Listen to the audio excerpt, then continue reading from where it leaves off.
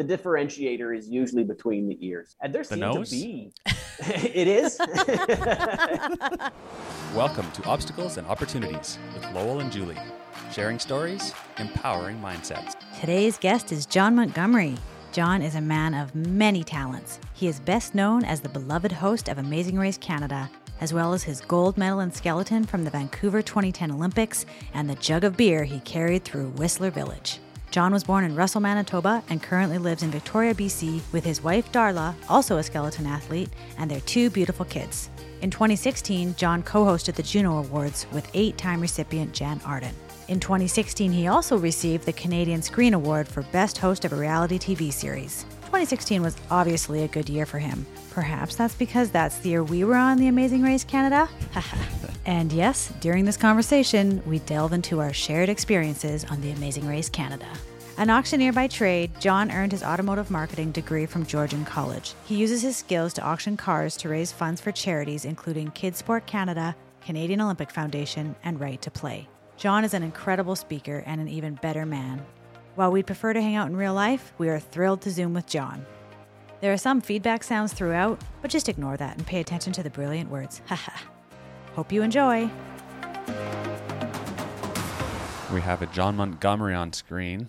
Waiting. Woo! I see And John. there he How you is. guys doing? Good. How are you? You're sounding good, John Montgomery, and looking good too, Right. sir. Look at that handsome devil. Hang on. I'm going to get a couple lights out. I see it's a little bit dark. How are you guys doing? Well, So good. You don't look dark to us, by the way. Maybe it's just your glowing personality. So it's been going well. I see you guys have done a number of these things already. This will be an old hat for you guys by now. Well, don't know about that, but yeah, it's been How's fun. it been going? You like it? Yeah, it's been really fun. And Lowell taught me all the editing process too. So I was just telling him earlier today, I've been thoroughly enjoying every step in this process so far. So You guys are editing it yourself too? yeah, Julie's the editor. doing it all. No way. That's impressive. That is a whole nother level of skill that I can't even begin to fathom or get my brain wrapped around. Well, John, Mama's got some time on her hands. At least you're putting your time to good use and learning some skills. Yeah, that's what I think. Yeah. Lowell's got a background. His first degree was new media. So Was soon it really? Yeah, as soon as we started talking about this, he's all of a sudden all the best equipment started arriving at our door. All the creative juices started flowing, and Amazon was making regular deliveries to your front door with new gear every day. Yeah. Isn't that everybody's household right now? I think so. Yeah, just a steady stream of delivery couriers. It's embarrassing. I try to avoid Amazon, but you can't really. But I heard that Amazon sold out of podcasting equipment in 2020. Yeah. So we They actually had got it nothing. straight from the Everybody sources. looking for a new web camera or microphone or whatever. John, the reason we started this podcast is because we needed another pandemic podcast out there. There aren't enough, obviously. No. Hey, everybody I mean, with the amount of extra time we're all spending at home, we need the extra podcasts to get us through the day. Yeah. What sort of podcast do you usually listen to? You know what? I just started listening to them. Before the old COVID struck, I wasn't in the podcast world, but most of mine right now are rooted in entertainment, taking my mind away from what is the perpetual hamster wheel of terrestrial TV or regular cable news. You know, the fear mongering, the daily tolls, the updates about vaccinations, all that stuff, which is serving me very little these days. Yeah. So I'm trying to escape that with some entertainment and enlightenment. I want to learn about health and wellness and biohacking and optimizing my energy levels with the time that I have available to me in the day. Yeah. I'm not digging into the murders. People are all about the murder stories. That I'm might like, be that's me. just terrifying. You know what'll make you feel better? Smartless. Have you heard that one? That's with Sean Hayes, Jason Bateman, and Will Arnett. It's so Yes, funny. I have heard that a few times now. Okay. My wife was listening to it, and so I tuned in with her, and I it's love it. hilarious. Oh, they're so funny. I started listening to podcasts in about 2003, Isn't that crazy? 2004. Whoa! The very first podcast that there ever was, you were listening to it. I had to download them from the computer onto the iPod every time I'd go for a run and we'd update them. I'd listen to all sorts of these early on podcasts. before people knew what they were really. And then I was trying to get Julie into podcasts for years and years, thinking she'd really enjoy some of these really great health and wellness and mindfulness and self-improvement and all this really interesting stuff. And then finally this year I got her into listening to podcasts, and she goes straight to true crime. Okay, let me clarify though. True crime comedy. True crime comedy. Yeah, I love it when justice is served, like it is solved. And then the ones I listen to are comedians that host it mostly. And so it's lighthearted. So you can sleep at night. Like it's not as terrifying. Oh, that's good. Yeah, I'd be all about that. I'm all for true crime comedy. I like that. Yeah. Yeah. We found a niche. Well, I saw a pretty funny video today. It was on the interwebs. It wasn't a podcast, but it was a guy gets arrested. As he has his cuffs placed on him, the officer starts choking on his gum, and he's like choking bad. And the guy looks around like he's cuffed, and he's like, should I run? Oh, God. So then he goes, and the guy's on the ground by this point. He's like, get your keys out so I can unlock my cuffs and help you. And so the guy's trying to get the keys out of his pocket while he's trying to grab at his throat, and he finally gets the keys out. The dude gets down on the ground, arms behind his back, unlocks his cuffs, and he gets him into the Heimlich position, gives him about 6 or 7 big pulls, and this guy's bulletproof vest is on. And then all of a sudden you can see the gum fly out of his mouth and land on the car. And the guy's collecting himself, and the dude goes and gets the handcuffs back, puts his hands behind his back so the guy can recuff him. And he's like, no, man, we're good. You saved my life. I'll call this one in. You saved my life. So the guy was ready to be rearrested after he saved this officer's life. And he was just... That happened for real? That was some true crime comedy, but it was lighthearted, so that could make me sleep all night. That's so sweet. When criminals save lives.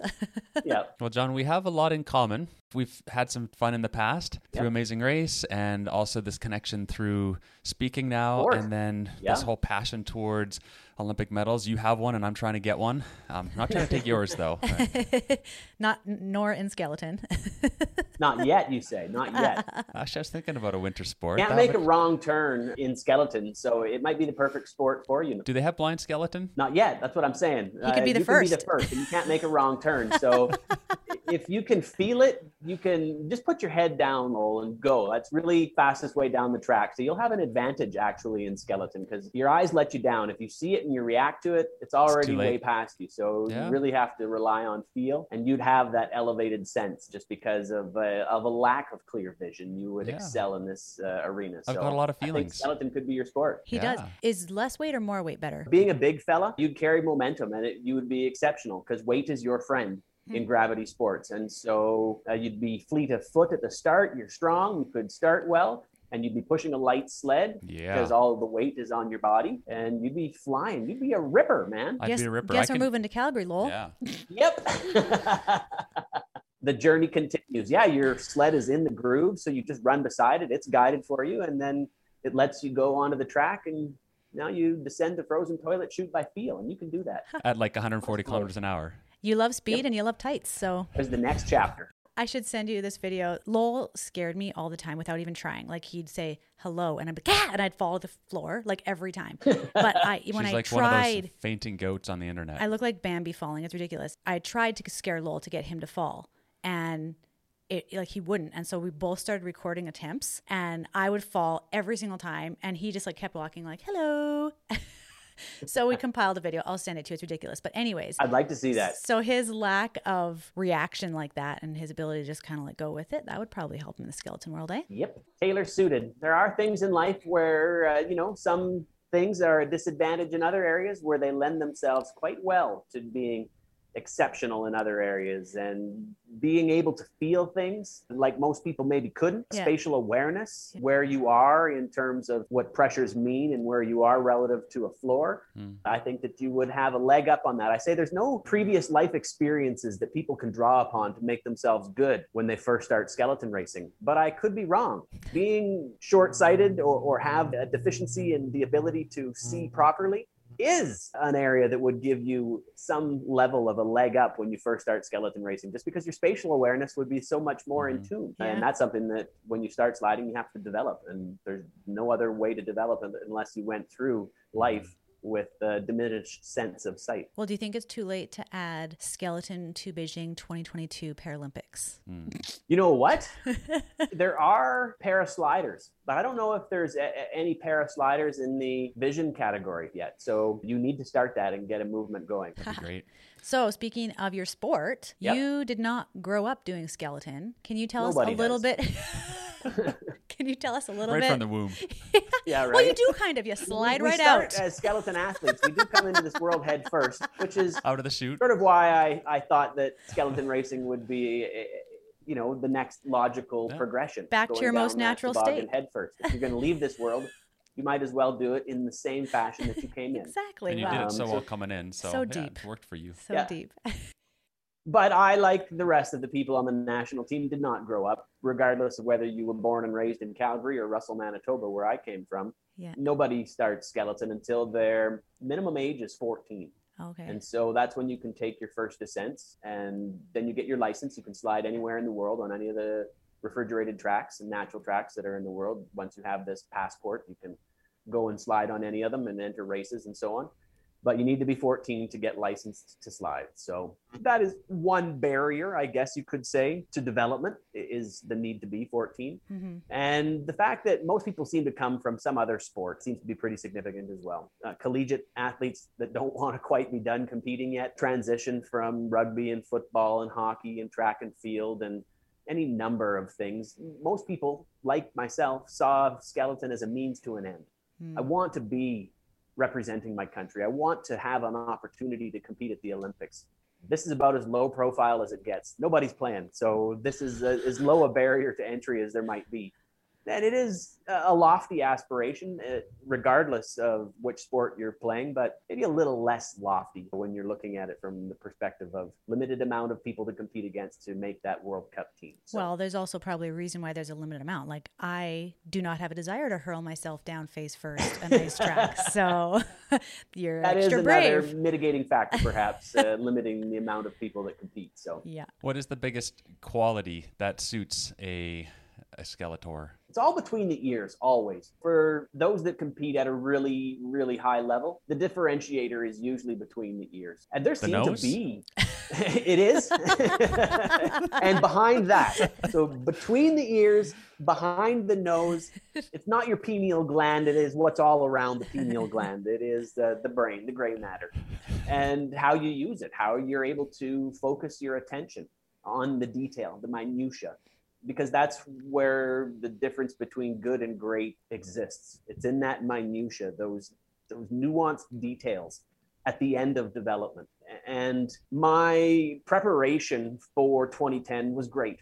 It really was. I was on point. I was able to execute my game plan with near flawlessness. I knew how my sled was going to react underneath me to each entrance and exits, and all those things were so well defined in my mind's eye that I could see it, I could feel it, I could execute it on the day that mattered most.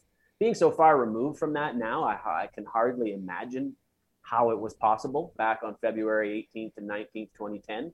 But at the time, I wasn't doing anything. I wasn't thinking. I wasn't trying to conjure it, other than I was just trying to be. I was trying to execute my game plan, and that came from preparation and the work that I did with my teammates, the hours of practice, the physical development. But in that space, in that sort of a mindset of being present in the moment, in the zone, as they call it, you just are. You're just executing a game plan in that point in time. And that's what I was doing in 2010. So when's the last time you were on a sled? 2014. Yep, Okay, that was the last time. My very last race, trying to qualify for the 2014 games, falling short. In that race, I needed to finish fourth. And I had a really good result at that time for me. I was sixth. And I was struggling. So to be sixth in my very last race and just narrowly fall short, I backed myself into a corner. I didn't have some decisions go my way that could have aided my attempt to go to the Sochi Games. But it all boiled down to me trying to build equipment to give myself, our country, the best possible chance for success in 2014. Because my feeling was that the sled that I was on was deficient. The runners I thought were okay, and the sled was deficient. I should have been focusing on the runners, the blades underneath, and just sort of slid on the exact same sled that I had in 2010. Hindsight's always 2020, but if I were to do it again, that would be the difference and change I would make. I would also be more collaborative in my equipment development process, working more synergistically and collaboratively with my teammates. That was a short-sightedness on my part too. I could only do so much personally, and I didn't have the time and consistency to be able to secure that spot for myself and for Canada in 2014. So that would be the most disappointing element of my athletic career in one breath, but also maybe the greatest source of inspiration for doing things differently moving forward, to know that in 2010 I took great risks and the pendulum swung my way. 2014 I took great risks and it didn't. The outcome is irrelevant. You got to swing for the fences, I believe, every time, and take your best shot. And you'll learn things about that process, about yourself, about that experience, while falling short and being successful. And I'll apply those lessons from both experiences to future endeavors, and knowing that I'm not defined by my failure in 2014, the same way that I'm not defined by that success in 2010. They're just parts of my outfit, parts of my uniform, and they don't define me. But how I react to them, that ultimately defines who I am and what I use them for. So, and that's wonderfully said. And that's the point of this podcast, and what we're trying to get out is this message of our obstacles become many of those opportunities for learning, the opportunities for that next chapter. That's so true. And for you guys to highlight that, I think is telling of the success that you guys have, the happiness that you guys have in your life.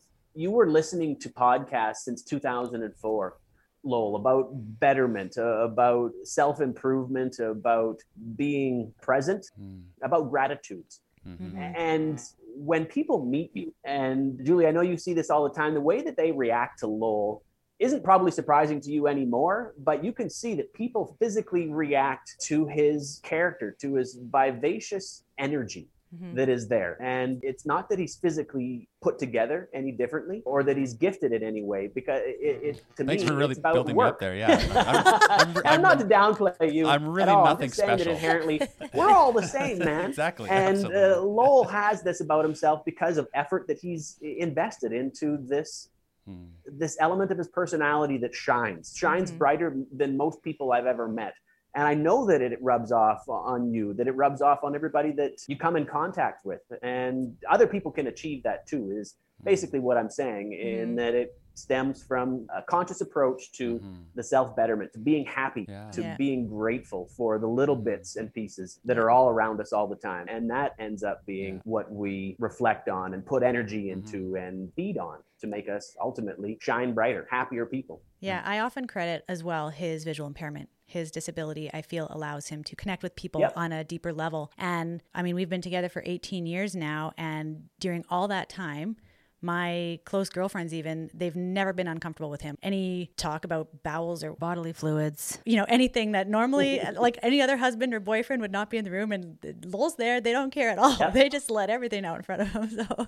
Well, and people don't feel like they would be judged. Exactly. They know what kind of soul you got, and people can see it without seeing it. They feel it, and that level of comfort around people like Lowell is something that comes from the way they project into a space, into an atmosphere. And you're right.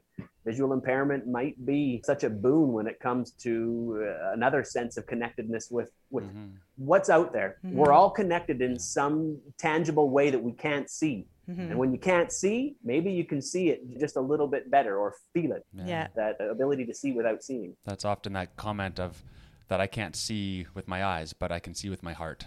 And really trying to see. Isn't that what your grandpa was all about? Yeah, that's what he was known for. So that's what Lowell has been. The man that saw with his heart. Is that what they said about him? Absolutely. Yeah. Good memory. Oh, goosebumps there, brother. Yeah. Out of pain comes resilience. And I don't think you can have resilience without the pain. You can't have the learning without the obstacle in the same way. It doesn't resonate. It doesn't permeate the same way. And if I think back at your lesson back there, trying to compete and trying to represent Canada, win another medal at the second games. I mean, there's lots of pressure there.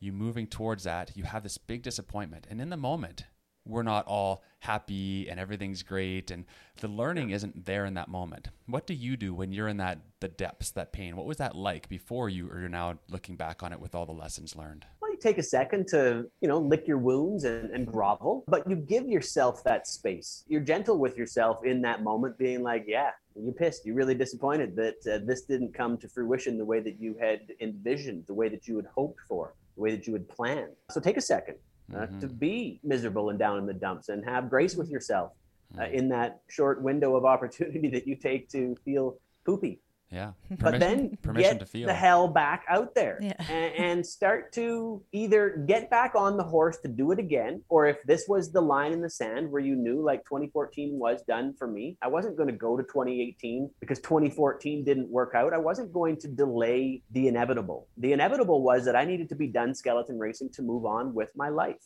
both for personal health reasons, because tobogganing isn't easy on the brain.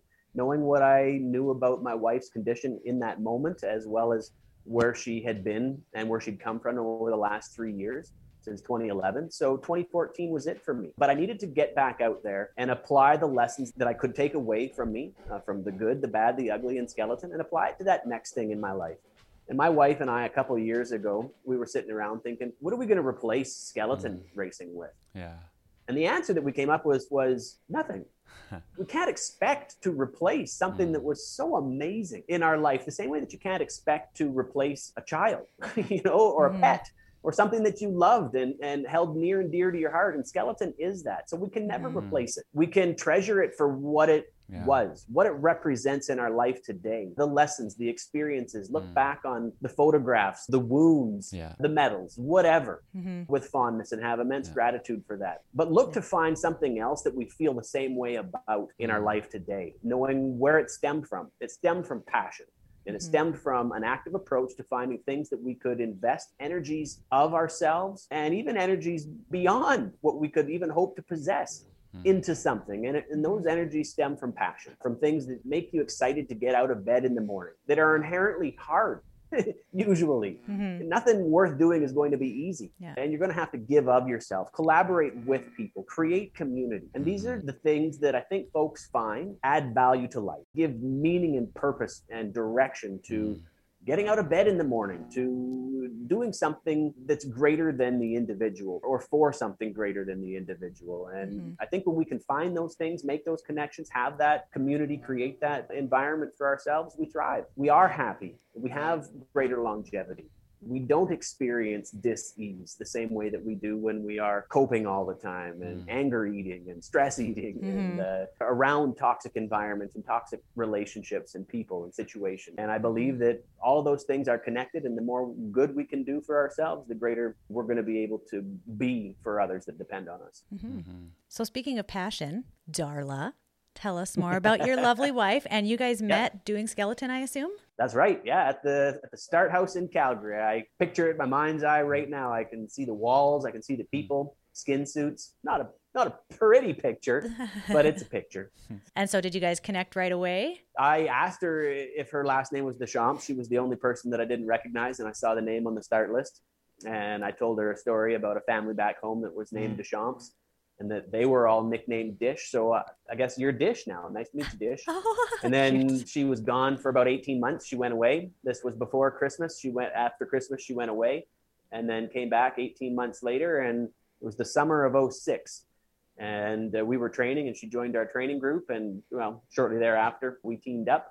And that was 2006. So it's been some time. Yeah. Coming up on 15. Woo. Our 10-year wedding anniversary is coming up this summer. So. Oh, congrats. And 2 kids now, right? That's right. What is the biggest thing you've learned from her? Oh, from her? Yeah. Definitely perseverance, courageousness, I guess, the self-motivation.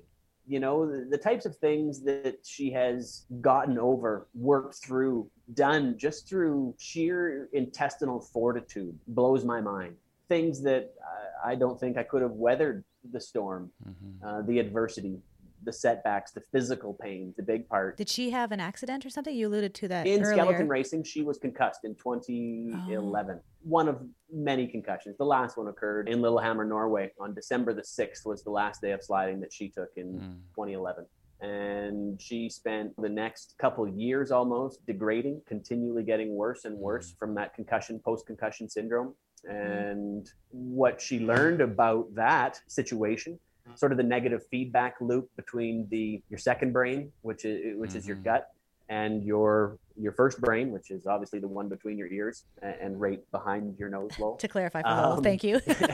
That gut-brain connection, the vagus nerve that runs directly from your brain down to your gut. 80% of your serotonin is produced in your stomach. That gut feeling that you get, that intuition, you do actually think with your guts. They mirror one another. They sort of look the same. They're all crinkled up, and your stomach is profoundly connected to your brain health, and your brain health is profoundly connected to your gut health. And when one is bad, such as having celiac disease as an underlying condition, when you hit your head, the celiac disease causes continued degradation of the brain, and that causes continued degradation of your stomach and your leaky gut syndrome and that brain blood barrier and all these things that we're coming to understand and know today about the connectedness between our dietary health and gut health and our brain performance and health. And so these things that she learned about that ultimately paved the way for her to regain a quality of life, a sense of self, because she'll never be the same person that she was prior to hitting her head, nor should she expect to be. She hoped to grow and evolve and change and get better and create new neural connections and pathways. Instead of trying to hang on to these hopes of being the exact same Darla she was, she began to look forward and looked forward to incremental gains that add up to monumental change type of an approach and thinking. And now she's on this amazing path of health and wellness and helping other people with similar challenges approach a reconnection to health and vitality through functional medicine and integrative health. And that's what she's going to get into now with health coaching. And those types of things that I mentioned earlier that I learned from her are the things that I gleaned out of watching an individual recover and get up every day and approach health and wellness as a job for a decade now. And I see the results, and I look at her today and I see the happiness in her eyes with what she's doing, the fulfillment, that sense of connection that she had with Skeleton to helping people on their journey of health and wellness similar to her own. And an amazing example again of the obstacle, the concussion, the health consequences of the years after shaping her future, teaching her, deepening her resilience. I mean, it's so amazing. I don't think you could find anybody that's been through the gutter that hasn't got a story about where they are today as a result of that experience. And if they don't, that's the bloody lesson. You didn't learn anything. You're probably still suffering. You probably haven't got much beyond that place you found yourself in, the terrible place, for lack of being able to see the lesson that was in this experience. And you guys continue to shine a light on the fact that people's challenges are in fact loosely disguised as opportunities for progression, for development, for growth. It's really that hero's journey. Right? The hero, these different chapters within the life, but that darkness, that crumbling, that falling apart. And I remember those times vividly, but to get through that to the other side, right? With the mentors and supports and relationships and the people along that journey are so very important. And I hear that your relationship, you and Darla have been so connected and together have helped in that healing process and recovery and movement forward. Well, folks are wildly interested about the two of you as well, but you mentioned the darkest days, Lowell, and what was it that helped you in those darkest of days when you were feeling woe is me? Yeah, and this is a huge thing we speak about in our talks as well, and the speaking gigs that we do, and trying to share this with kids. And I wish I had somebody when I was young to help give me some of these messages. So hopefully somebody listening can get some support from what you're saying. And one of the biggest pieces, I think, for me, a few of them were the relationships, the people, my parents, supports, mentors, coaches, the people who invested in me, who saw something in me that I did not see in those times, who gave me some hope. And another one was sport. When I was falling apart, I didn't feel like I belonged. I felt like I was broken. And then I was able to find this place, Parasport, where I belonged. I could fit in. I could compete at the highest level, elite level, and feel like I had some sense of belonging. And then, of course, to find that meaning and purpose as a psychologist, every day I can go to work and know that I'm making a difference in the lives of other people. And to do that and to share that with Julie, my biggest teammate, is just super powerful. So many facets. It's not just one magical answer that's going to help us go through it. It's this multifaceted approach of well-being and wellness. And the different thing about Lowell, too, is it's not like he just has a disability the way it is and it is static. He's always losing more vision. So it's kind of a constant loss. He calls it perpetual grief. So Lowell, would you say the last time that you kind of experienced a dip in your happiness levels or anxiety, would that have been when I was pregnant with our eldest son, right? Yeah, the last time it hit me big was getting that news that we're going to be parents, and it's so exciting. this is amazing. We were planning for this, the next chapter. But then it hit me like a freight train, or maybe like falling off a skeleton sled, running into the wall. It hit me that, wow, I'm going to be a blind dad. I can't drive. I can't play sports.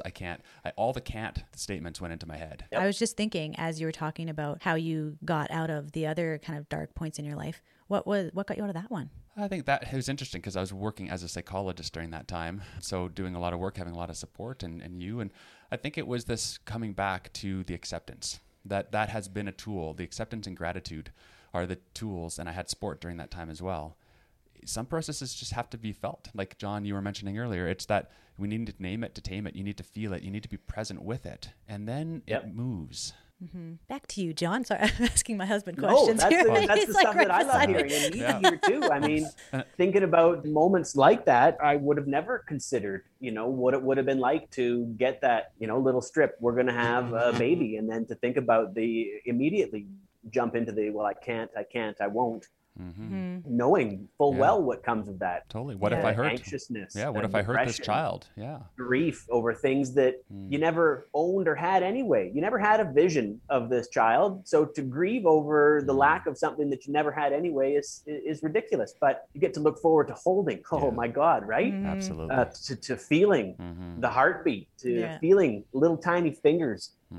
Put a smile on your face immediately when you start to get into those triggers of I can't, I won't, what will I be missing? Yeah. When you can replace it immediately with something that will make your brain explode and your heart sing, it's kryptonite for negative feelings. And I think the more often that we're aware of them creeping into our revolving audible loop in our head that we all can't escape, the quicker we can nip them in the bud, the quicker we can get off that merry-go-round of perpetual self-loathing and mourning things we never even owned, had, or lost in the first place. And so getting onto that positivity freight train is a skill, right? Yeah, totally. It's got to be practiced. Any other potential about us, we need to exercise them all. Skills, muscles, strengths, our weaknesses. We need to flex them on a regular if we expect to be able to use them effectively as tools to manage, to cope, to be positive. Lowell often talks about can't statements, and if you say you can't, then you can't. If you say you can, you probably can. Whether you think you can or you can't, you're 100% right. Absolutely. Yeah, exactly. We're still right. And that's an idea, right? Hey, can I go and do this amazing race thing? That was a big part of us too. It's like, there's a lot of things I can't do, but I can't drive a vehicle. And can we do these things? And to be able to go and try. I don't know if I can. I'm going to try. I'm going to give it my best shot. I'll see if I can do this. And hopefully we won't go home on day one. But if we do, hey, it was a good experience. So that mindset of, let's give it a shot. What's the worst that can happen? That has served me very well in life. Who was it who said you miss 100% of the shots you don't take? Is that Michael Jordan? Gretzky. Oh, Gretzky. Was it Gretzky? Sorry, Wayne right. Gretzky. And gave the credit to another Another great. NBA. Whoopsies. We'll give it to Gretzky. Okay, yeah. We'll give it to our Canadian let's give hero. it to the Canadian sport and hero. Well, and when you said I can try, I've got a vivid picture in my mind's eye right now of the two of you running in around the pool in Vietnam. I've got this picture because you said I can try. And putting in a submission tape, to going through the casting process, to getting selected to be on the race, to showing up on the starting line, to getting past the first leg, to finding yourself in Vietnam at the end of the leg. And I mean, come on, I want to swear right now, but I know. We can bleep it. Go ahead. All because you said I can try. Like, what's the worst that can happen? I can run into a tree. We could almost die of sweltering heat next to the Mekong River. Oh yeah, we broke other records there. I think that was the first time that the whole race had to be stopped for a crew to be taken away by an ambulance. That was our crew. Woohoo! We wore them. You we guys almost killed ran them. your crew into the ground. You really dusted off crew members. You can consider that a feather in your cap. We just popped an electrolyte and some water. We're like, let's go, guys. We got a cameraman down. Replace that thing like a battery. Let's get going. Come on. Yeah, that was funny. What's the worst that can happen? Well, you can run into a tree at full blast on national television. Except for those things weren't even trees. They were concrete posts wrapped in vines. Yeah, that was nasty. Remember the blood? Yeah, there was blood. And how can you think 100% of the time, 24/7, 365, that the person on your arm doesn't see that tree? Julie, that can't be expected of you all the time. So we'll let that one pass. Did you hear me at all when I was running to see you? Yeah. Because I didn't know it was like a nice like aisles lined with trees lined on each side.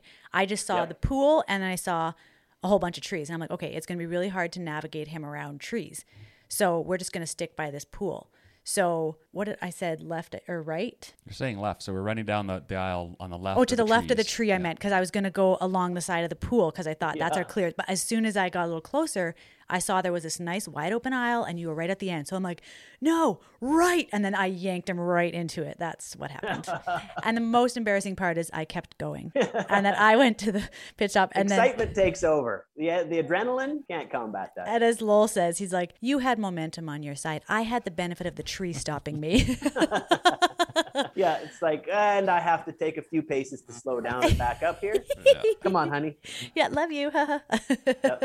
And that's interesting as a host, right? You've been host for, every season of Amazing Race Canada. That's 7 seasons 7. now. Amazing. Wow. So I'd like to go into a little bit of the learnings from that. But in that case, right, you have this competitor coming to the line, injured. You have people with all sorts of emotions. Like, you have to be present in that moment. Tell us a little bit about that. How has it been like to be present in that process with individuals as things are unfolding and happening right before you? And having said that, not only do you have to be present, but you are. Like, you're an amazing host. And we know that from being competitors on the show, that's not scripted.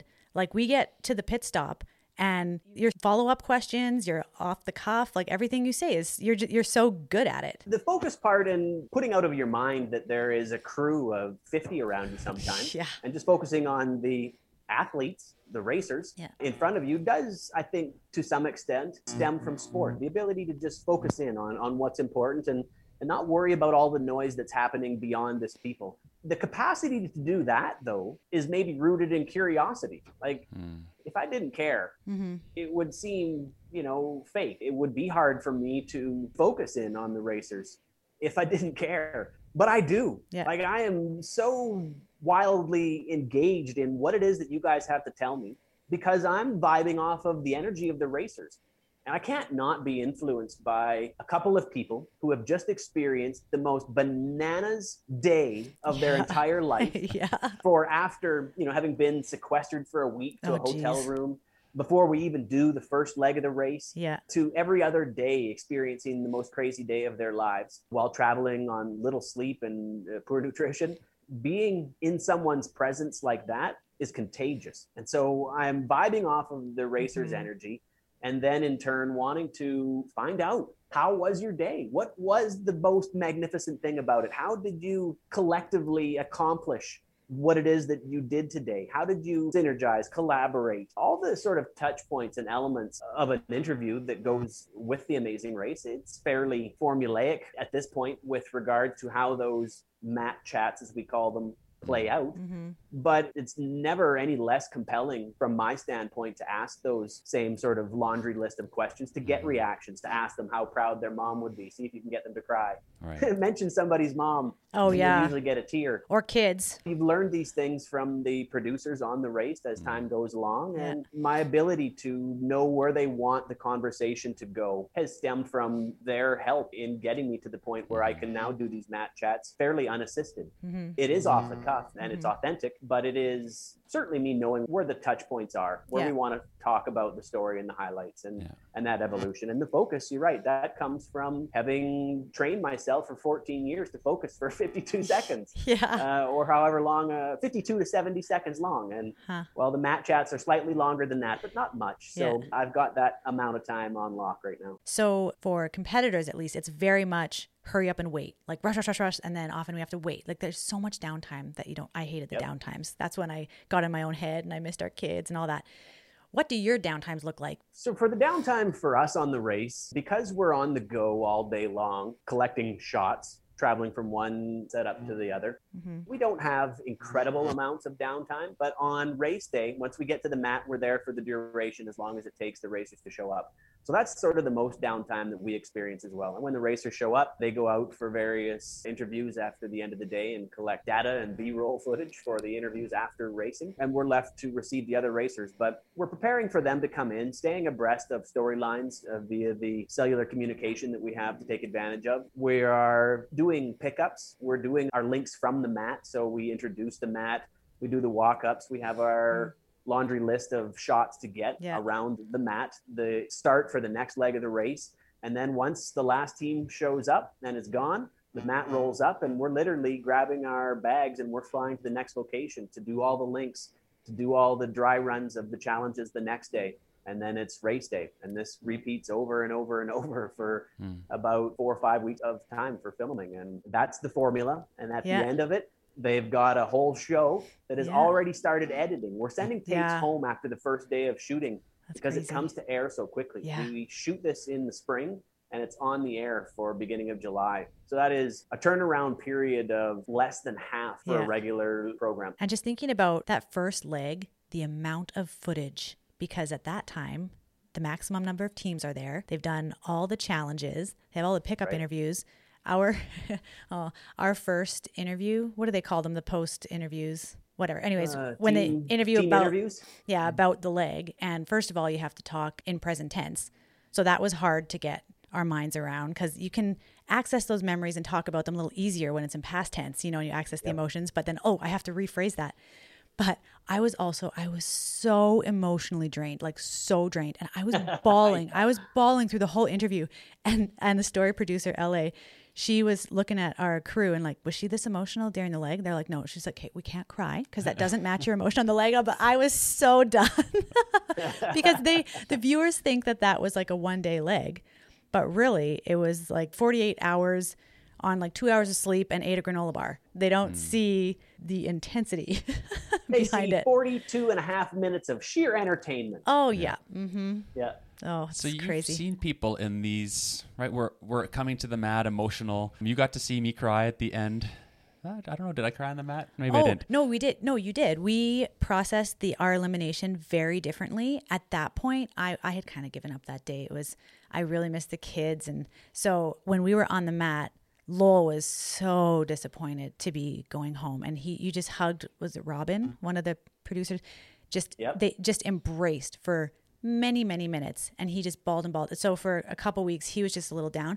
And I was like, woohoo, we got to talk to our kids finally. And, that kind of stuff. But 2 weeks later, I hit a downtime. And all of a sudden I was like, oh, we could have gone further. Oh, and I had this kind of depression. So we handled it differently at different times. I processed it in the moment. Post-race blues. Yeah, the grief, exactly. The grief, the loss, the what ifs. But I mean, just the power. You see people in its raw emotion. It's real. Like it's a TV show, but it's real. And so you've seen over 70 teams now. I just did some math in my head. I don't know if it's correct. But approximately 7 times teams. 10-ish, yeah. And you've seen a lot of reactions. You've seen a lot of emotion. And I guess my question is, what have you learned about people's mindsets that make a good racer? What's the mindset that works well for the winners and for people who do well on Amazing Race? Well, in terms of being a good racer, it's all about having a good mindset. It's not about any other physical strengths or attributes, really. It's about the mindset and the ability to communicate. I'd say those would be the two greatest assets to determine somebody's ability to compete on a show like the Amazing Race Canada. And, if it was world strongman competition, well, there would be another asset that would be incredibly valuable, and that would be sheer strength. But that's not a real strength on the Amazing Race Canada. It's not a real asset. Your ability to believe that you can get through a difficult situation, that you can slow things down enough to be able to process information, because sometimes it's just a turn of phrase or reading something and doing some critical thinking, some deductive reasoning. And then it's about communicating effectively and fighting nice with your partner, because you're inevitably going to come to blows with them. You're going to have a blowout of some sort. But if you can fight nice, you can get over it quickly and move forward with purpose. But if you're going to take it to heart and have everything that somebody says to you that might be short or in a moment of anxiety, if you're going to take it personally, it's going to be a long road to hoe. It's going to be a testy testament to your time on the race. And the ability to have a positive mindset, a can-do attitude, and communicate efficiently and effectively with your teammate, those would be the qualities that would determine those who can be on that last leg of the race with an opportunity to win from those that are likely to going to go home in the first 3 episodes. And anything in the middle, sort of gray, But that list would separate those two sets, if you ask me. Yeah, we were waiting for more of the strength things. In the first several legs, there weren't a lot of strength and endurance type challenges. We wanted more like run up a mountain or something. We felt like that would set us apart. That'd be what I would want. Dancing, figuring out something that was arithmetic based. Oh man, those would be nightmarish challenges for me. So I'd be hoping for something that I could just grit my teeth and gut it out. But through the course of the race, you're going to be presented with everything. So it really matters when you get different elements that play to your strengths and weaknesses that are going to determine harder legs from easier legs, but they're all achievable. And how it comes out in the wash is often determined by what's between the ears and behind the nose. We thought if there was a dancing challenge that we had to do, or if Lowell had a roadblock one, that would have been really difficult. We had 10 pounds of visual aids and equipment like headlamps and adapters so we could charge them in whatever country, all that kind of stuff. I brought wristbands that light up that I could put on my legs and arms. I remember, I think it was season 2, they had to learn a dance and it was at night. And I'm like, if I have to teach Lowell a dance at night, I'm going to have to light up my body parts. We had to think of all these things before going to the race. But thankfully, we didn't get stuck with the dance. So that's good. We wanted more things like eating bugs. That was right up our alley because you don't have to think about it. Just do it. Yep. And jumping off high things and jumping in cold things, stuff like that is what we wanted. Hopefully you got a couple of those. Oh, yeah. Yeah, definitely got eating bats and coconut worms in Vietnam, and Skytram in Jasper, bungee jumping and rappelling up the Calgary Tower. So there's some pretty good moments we got where it's just do it. The monkey bars underneath the tram in Jasper. Which one of you did that? That was Lowell, and he could have done it. But he couldn't see the bars and the rungs, so he like slowly felt his way, and it was like kind of rickety, and he slipped right when he was reaching for the last rung. He totally could have done it. He was definitely strong enough. And they went down and up. Oh, and it was down and up. They weren't. It wasn't as straight across, and it was terrifying standing on top. Just thinking about people dangling from the bottom. I never got to do that one or go and try my hand at it, but it looked pretty wild. It was. But so that was like kind of devastating when he fell, because that meant we had to, kind of press reset, and that was going to delay everything. But that was one of Lowell's favorite moments. He got to bungee jump off the Skytram. That's hardcore. Yeah, speaking about mindset, he loved right it. now I'm bungee jumping off the Skytram in Jasper. You can't even pay to do this. And so, I chose to do that. But the fact that he could switch his mindset that quickly, like knowing that, okay, I fell, but the video of him is going, woohoo, and like a huge smile on his face. It's a skill. It wasn't the first time that he'd ever been sort of forced to look at the other side of the coin. And the more often you do it, the easier it is to be like, okay, but. We'll call it skill power. Yep. After that episode, when our son watched it, he's probably 4 at that time. Yeah. He said, "Dad, you were very brave. If you keep practicing, next time you'll get those monkey bars without falling." It's so cute. It's so cute. And see, he didn't come up with that on his own. I mean, he'd heard it. You guys talk about this stuff. That's the way that you communicate with your children. So that's what they believe. And that's maybe the greatest gift you could give somebody. Yeah, helpful mindset. I think there are many benefits to having a blind father. Back to the challenges for a sec, though. So you didn't get to do that one, but you've done most of the challenges, right? Would you say most? Yeah, and being on top of the gondola instead of being underneath, I think they couldn't get their brain wrapped around how they might shoot it. So be standing on top like a hero looked better for the cameras. And I always get the opportunity to try the stunts, and I've only ever balked at one, doing the underwater dive in the cage from this last season under the ice. Oh, that one. I have to get completely undressed in a tent on a lake and then go get a wetsuit on, get wet, have to redo my hair for all the links that we still had for the balance of the day, and then risk getting a cold and being on the road for the next month. Oh, yeah. So I told myself that's why I wasn't doing it. But it mostly stemmed from the fact that I was scared and I didn't really want to go under the ice in the middle of winter. So of the challenges that you have done, what was your favorite and what was your least favorite? The most exhilarating are often my least and most favorite. Like jumping off the Macau Tower was terrifying. And finding the intestinal fortitude to take that leap of faith was both gratifying once it was over and gut-wrenching in the moments leading up to it. And so things from heights, I've had to deal with a lot of heights on the show, and I'm getting better at confronting those fears. Just like any fear that we have, we can get better the more we expose ourselves to it. Yeah. And I'm going to now have to apply that mentality to getting more comfortable in water. That is where I would like to make inroads that I don't presently have a sense of confidence. I have a lot of work to do to gain confidence in being in water, comfortable under the waves. Yeah. And I've been rolled a few times while surfing and never maybe been quite as comfortable as I would like to be. And so it almost seems to be getting worse. So I'm going to apply what I've learned through the race with heights to my debilitating fear of being underwater. And start doing some breath work too. Breath work is so healthy just in general. Yeah. I am taking what I'm learning with breath work from a meditation and calming the body, breathing with our nose for nitric oxide that it's at the front of it, for moistening the air, for vorticing the air through our mucous membranes that are greater than N95 masks, all this stuff. I digress. But breathing and learning to breathe efficiently and doing breathing exercises are profound for human performance. Yeah. We have a little segment we're doing, and it's really to check in on some mindset in regards to certain words. And we have a throwback back to Fred Penner and his word bird, right? Love Fred Penner and his word bird and that hollow log of his. Absolutely. Best show ever. And he's a Manitoba man too, isn't he? Yeah, he is. You know what? He is. You're right. He goes back to Manitoba in the summer times, and I met him on a plane. He lives out here on the West Coast in the wintertime, I believe. Oh, fun. He came to Lethbridge like 2 years ago, so we got to see him in a parking lot. Awesome. Actually on a street, wasn't it? Yeah, He was performing. He's so present, and I really enjoyed him. So we were thinking about this segment name. I thought, hey, word bird. We're going to give you a word, and we'd like you to reflect on that word. So it could either be how you define it or how that word fits into your life, what it means to you. Sure. The first one is failure.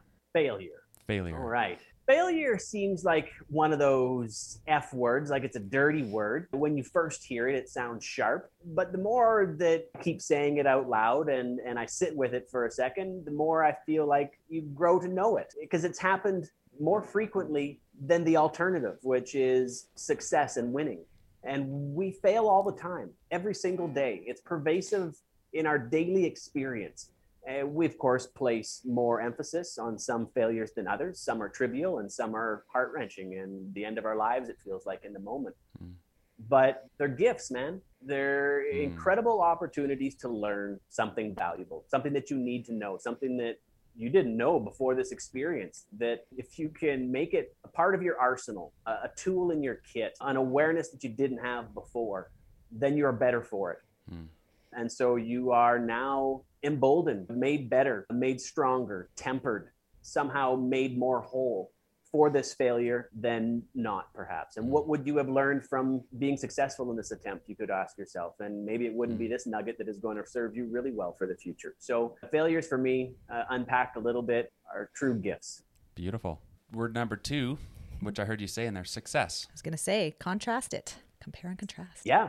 Success might be, on the flip side, it's the opposite of failure is success. But success might be just finding that silver lining to a failure, being able to spin something, to have gratitude about a situation. That can be success. And it doesn't have to be about achieving what you intended to at the outset. There could be other successes along the way that you had no idea were going to present themselves through this experience, through exposing yourself, through putting yourself out there to fail. You didn't know. So success isn't always the goal that you aspire to. There can be many things along the way that you can deem as successes through an experience. And so it's not the flip side of failure in my mind. It is something completely different. How about fear? What does fear mean to John Monty? Yeah, fear means being underwater.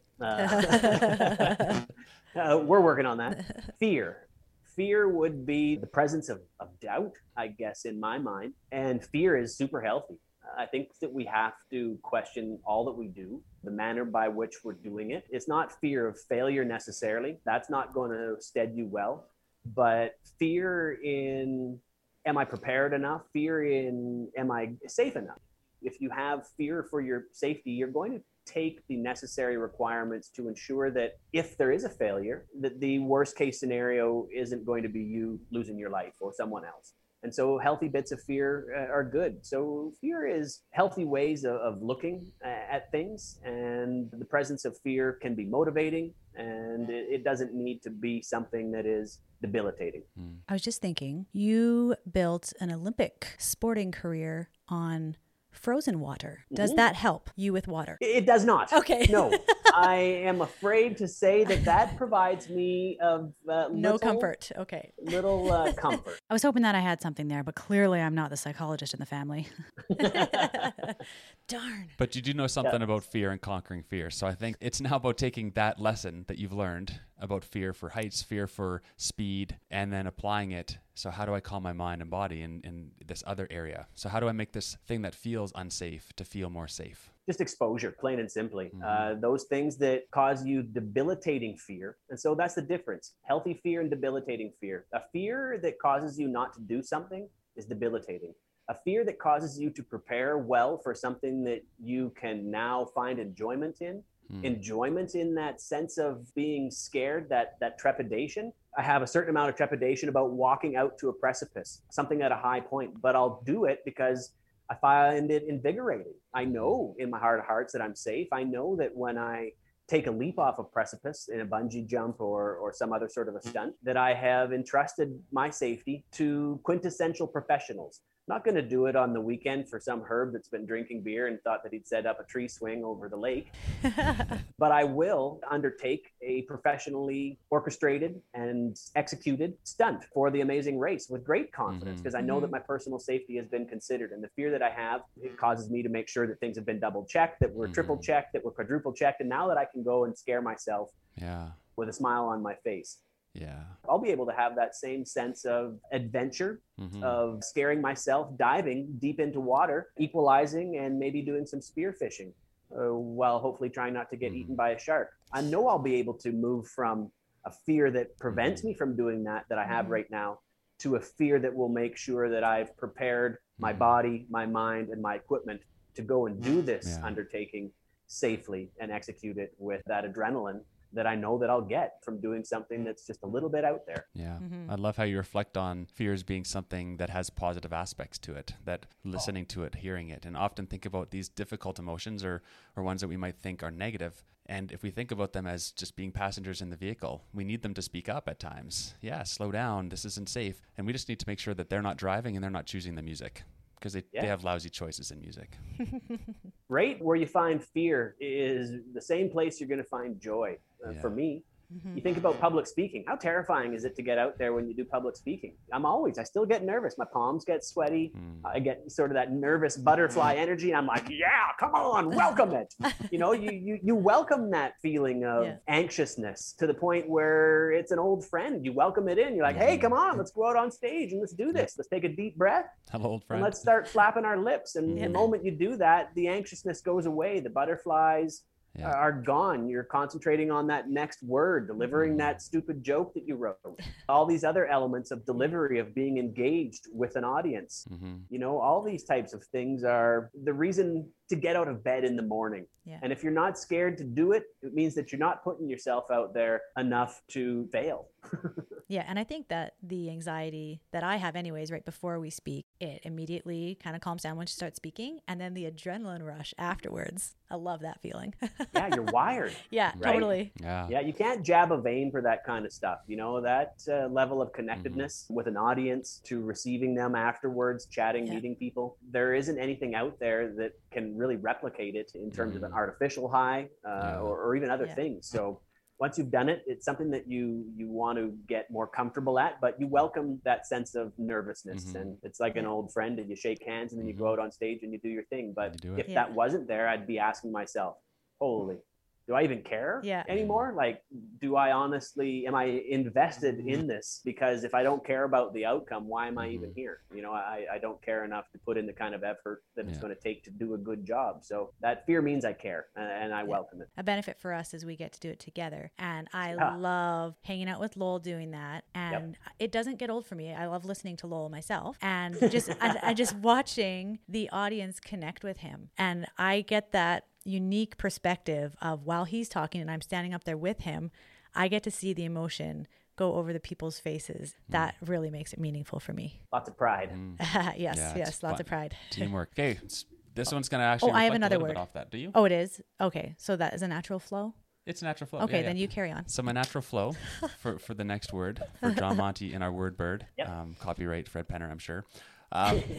Don't sue. It's a deep one. Love. What does love mean to you? Love means something that's more important than air, yourself, your personal safety, your own personal happiness. You'd give all that up for that which you love, for protecting them, for their betterment, for their satisfaction. Selfless giving is love, and not wondering what you're going to get back in return because you've got zero expectations about anything in return. It's about what you can selflessly give of yourself. You couldn't possibly hope to have something come back to you for the sense of your connection with this other entity, individual, object, experience.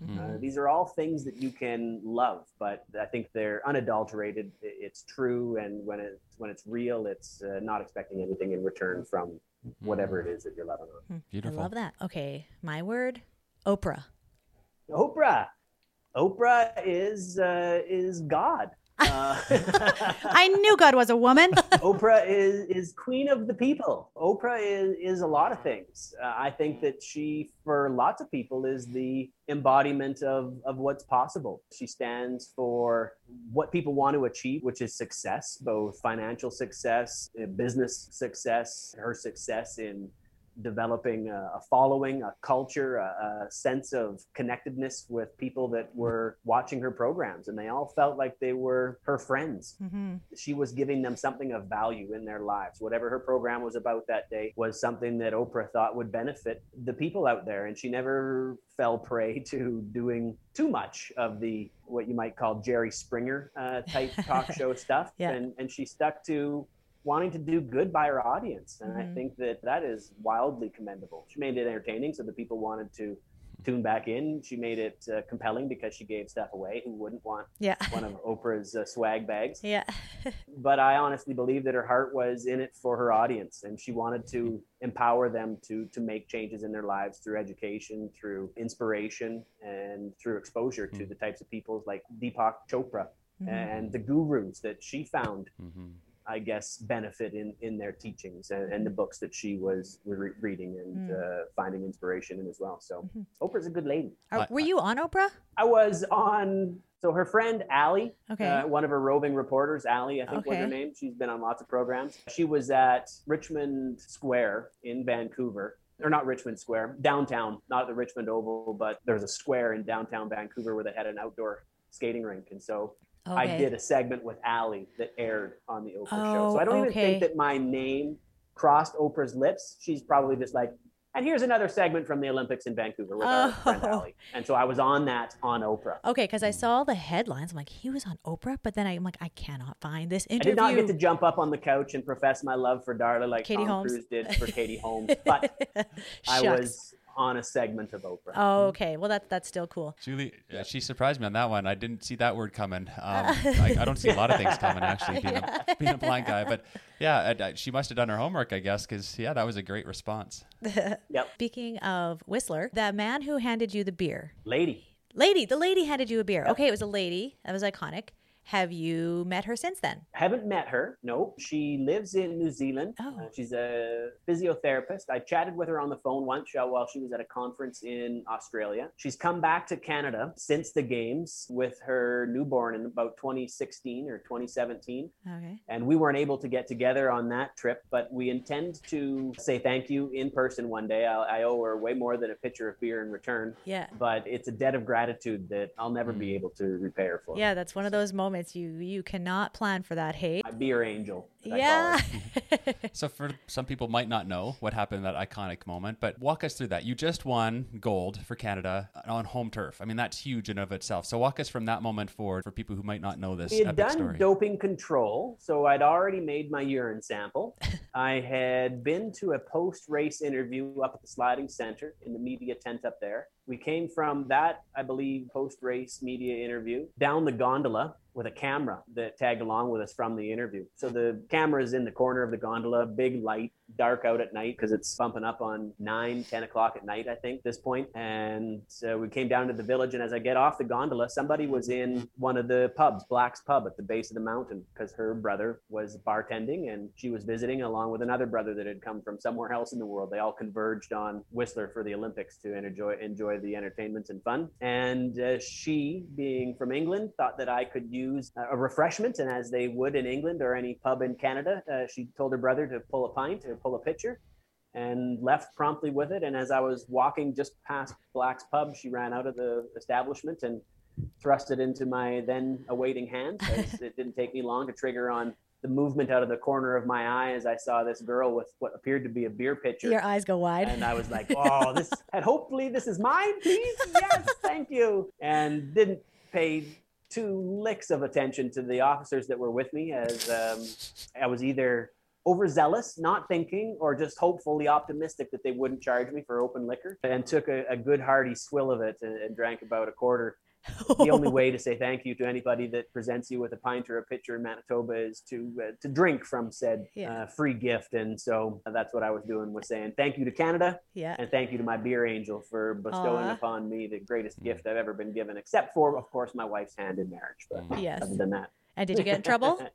And the children she of bore course, for us. Of course. So I went back to Whistler for the beginning of the next season. And the first race of the World Cup campaign for 2010-11 season was in Whistler, and I won that one. It would be the last race that I would win on the World Cup circuit. And at the festival tent afterwards, there was an officer standing there, and he's like, "Are you John Montgomery?" And I said, "Yes."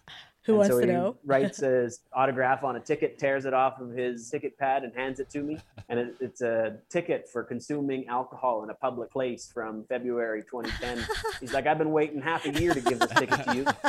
And the fine amount on it was a big goose egg with a line through it. And I was like, "This is the single greatest ticket I've ever gotten." I still have it. I treasure it. And yeah, I did get a fine, or I did get ticketed for that beer stunt, but there was no fine, which is the best ticket I ever got. That's awesome. You should carry that with you. And if anyone else tries to give you a ticket, you should just, follow suit, please. Yeah. Like, look, here's precedent-setting ticket. I always get fined 0 for my misdemeanors. So something happens there during the games. There's an energy, there's an air. And how do you reflect back on the words Paralympic spirit? No, not Paralympic. Let's go do Olympic. You're Olympian. So what is... Oh, let's do Paralympic spirit. That's the spirit of competition. It's the evolution of the Olympic spirit. It's not just about able-bodied individuals striving for athletic excellence. It's about individuals striving for athletic excellence, regardless of your capabilities or your able-bodiedness. It is irrelevant. What Olympism is about the quest to take what's available to you and use those tools to test your mettle against those that are doing the exact same thing as you on a field of play. Wherever that field of play may be, whatever gender, race, religion, sexual orientation, color of skin, religious background, or profanity, none of them matter. It's about taking what you've got and testing yourself against those who want to compete against you. Mm-hmm. And ultimately, the Olympics is the highest level. And whether it's para or regular old Olympism, that to me is what it means. And watching people put themselves out there to see where they stack up is the most compelling thing in the human experience. We've been watching people do it since time immemorial. Mm-hmm. There have been games of all imaginable shapes and sizes and scales and productions, whether it was the ancient Mayans, the Aztecs, the people that built Göbekli Tepe, the Egyptians, whoever they were, the Druids. They all played games. They all tested themselves. Some of them probably tested themselves and played games that were related to things that were useful, like hunting and war. Mm-hmm. But some were probably just for sheer enjoyment and maybe even cerebral dexterity, things that don't even know about. Math games. Who knows what people have been doing? But people have always wanted to see where they stack up, and people have always wanted to be entertained by watching those, see where they stack up in that hierarchy. And that's what Olympism is about to me, is just testing yourself against others that want to do the same. One story that I loved hearing you tell was about how you were introduced to skeleton in the first place when you were 22, was it, living in Calgary, and you had a full weekend of activities planned for your parents visiting, right? Yeah, which it involved absolutely nothing. As most 22-year-olds they don't plan anything for their parents' arrival. But we were doing a self-guided tour of COP, and as luck would have it, a skeleton sled came blazing past me, hell bent for leather at 125 kilometers per hour down that frozen toilet chute at the end of February of 2002. Ooh. And I didn't know what it was. I thought that it was a horrible luge accident upon witnessing it at first, seeing this person going down face first on their stomach, because I didn't know the sport existed. But you see enough sleds come by and pretty quick you can recognize a trend when you see it. And I knew they were intending to do this. So I ran inside, found out that it was called skeleton racing. And then a week later, I was trying it for myself. And this was end of February, beginning of March of 2002. And I knew after my first run that I'd found something that I could be passionate about, that I could sink my teeth into, that I could call my own. And I didn't care what the sport was set up like. I didn't know anything about the politics. I didn't know anything about the possibility really for the 2010 games. That was still on the horizon. That was July the 3rd of 2003 that I had done a season in the sport. Then on July the 3rd of 03, we found out we were getting the 2010 games, and that cemented my stretch goal, my BHAG, my big, hairy, audacious goal at the end of that next 8 years was going to be, or 7 years at that point, was going to be to go to 2010. Okay, you grew up in Manitoba, and did you know Theo Fleury personally, or you guys just grew up in the same town? My dad taught Theo. Yeah, my dad was cool. His elementary school principal, K to 6 or whatever it was. Ooh. Dad taught Theron and knew Theron, and in 1989 when they won the cup, he came home to Russell and spoke at the school. And I remember meeting Theron at that time. Dad introduced me to him. So I always knew of him and was familiar with him, but we weren't buddies. We didn't call each other on the weekend, but our hockey teams were arguably the two best hockey teams to ever come out of Russell. My 1994 Bantam hockey team called the Russell Rangers won a Western Canadian bronze medal.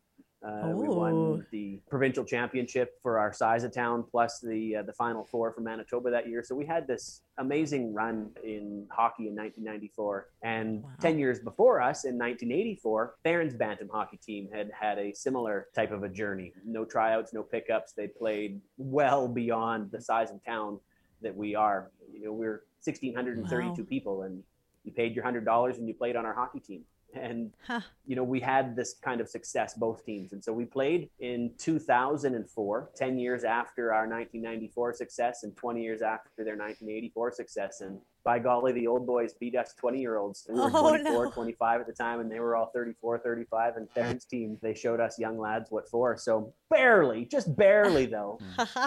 So we've had that kind of connection through Russell, through town. And he's somebody that I've always idolized and sort of put on a pedestal as to, whoa, Theron, he's from Russell. But there was almost a sense of, why not me then? If the smallest guy ever to play in the NHL is from my hometown, I've met him, I've shaken his hand, I've seen him stand next to my dad.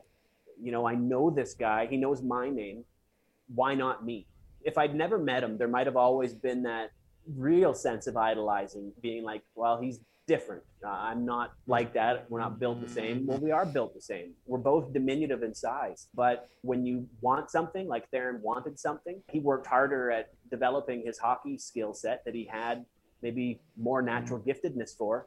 But the amount of work that man put into developing those skill sets, those innate abilities, far exceeded what regular people put into developing innate skill sets that they might have. His heart is what set him apart from other people. And like Marcus Stroman, another gentleman of diminutive size, he's a pitcher in the majors. His motto is, height doesn't measure heart. That's his slogan. And because he's small and he throws big heat just like the 6'5" guys. Meeting Theo was a real opportunity for a why not me moment in life. Like, if he can do it, why not me? That provided some legs to my dreams, and I always leaned into, I'm from the same place as Theron Fleury. Anything can happen to big people from small towns, so why not me? Amazing. We could have you here for the rest of the day, I'm sure. You are a great speaker. You have a way with words. You've had amazing experiences, and you really have connected with your heart to us today. So thank you for sharing, for your insights. Many people will benefit from this conversation. And if somebody wants to hear more, say for speaking or something else, how do people find John Montgomery? Easy. I live online, as in I have a web address, and it's just my name, John, Jon, Montgomery.ca, and that will get me. I get all the emails. Nobody else looks at them, gets them, opens them, so they all come direct to me. Perfect. Yes, I definitely recommend anyone hire you for a speaking gig. We've heard you. You're amazing. I did that thing, even though I already knew you and were friends, where I tried to take a sneaky selfie with you in the background while you were speaking and the flash was on. Do you remember that? That's so embarrassing. I loved it. The picture didn't turn out at all. I was like, it was good fodder for me on stage. Pump your ego up a little bit. Yep. Well, it's been so awesome seeing you again. Say hi to Darla Likewise, and kids. you guys. Good to see you.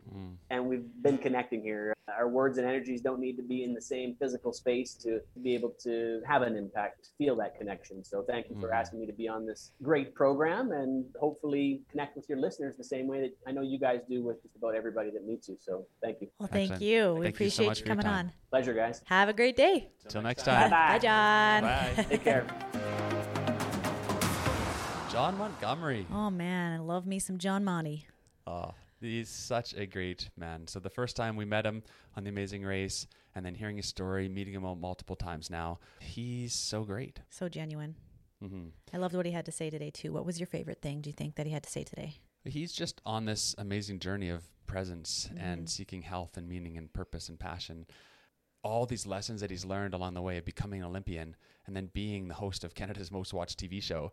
He's got skills, he's got presence, and it's just really nice to hear how he thinks and some of the mindset that he takes into his life. Yes, I agree. Wonderful, wonderful man. Yeah, and then for him speaking about his big obstacle and what he learned from it, that big piece of you can win one Olympics and get gold medal, take a big risk, and then take a big risk and not get the medal. Not qualify for the Olympics. Yeah. So the big lesson there, the obstacle of not winning, has helped him in life to see that polarity, to see how he can continue to take risks and move into his future. So it's really good to hear his opinion on obstacles, and really him saying that he doesn't think that people can really have success or go to that next level without some of that struggle.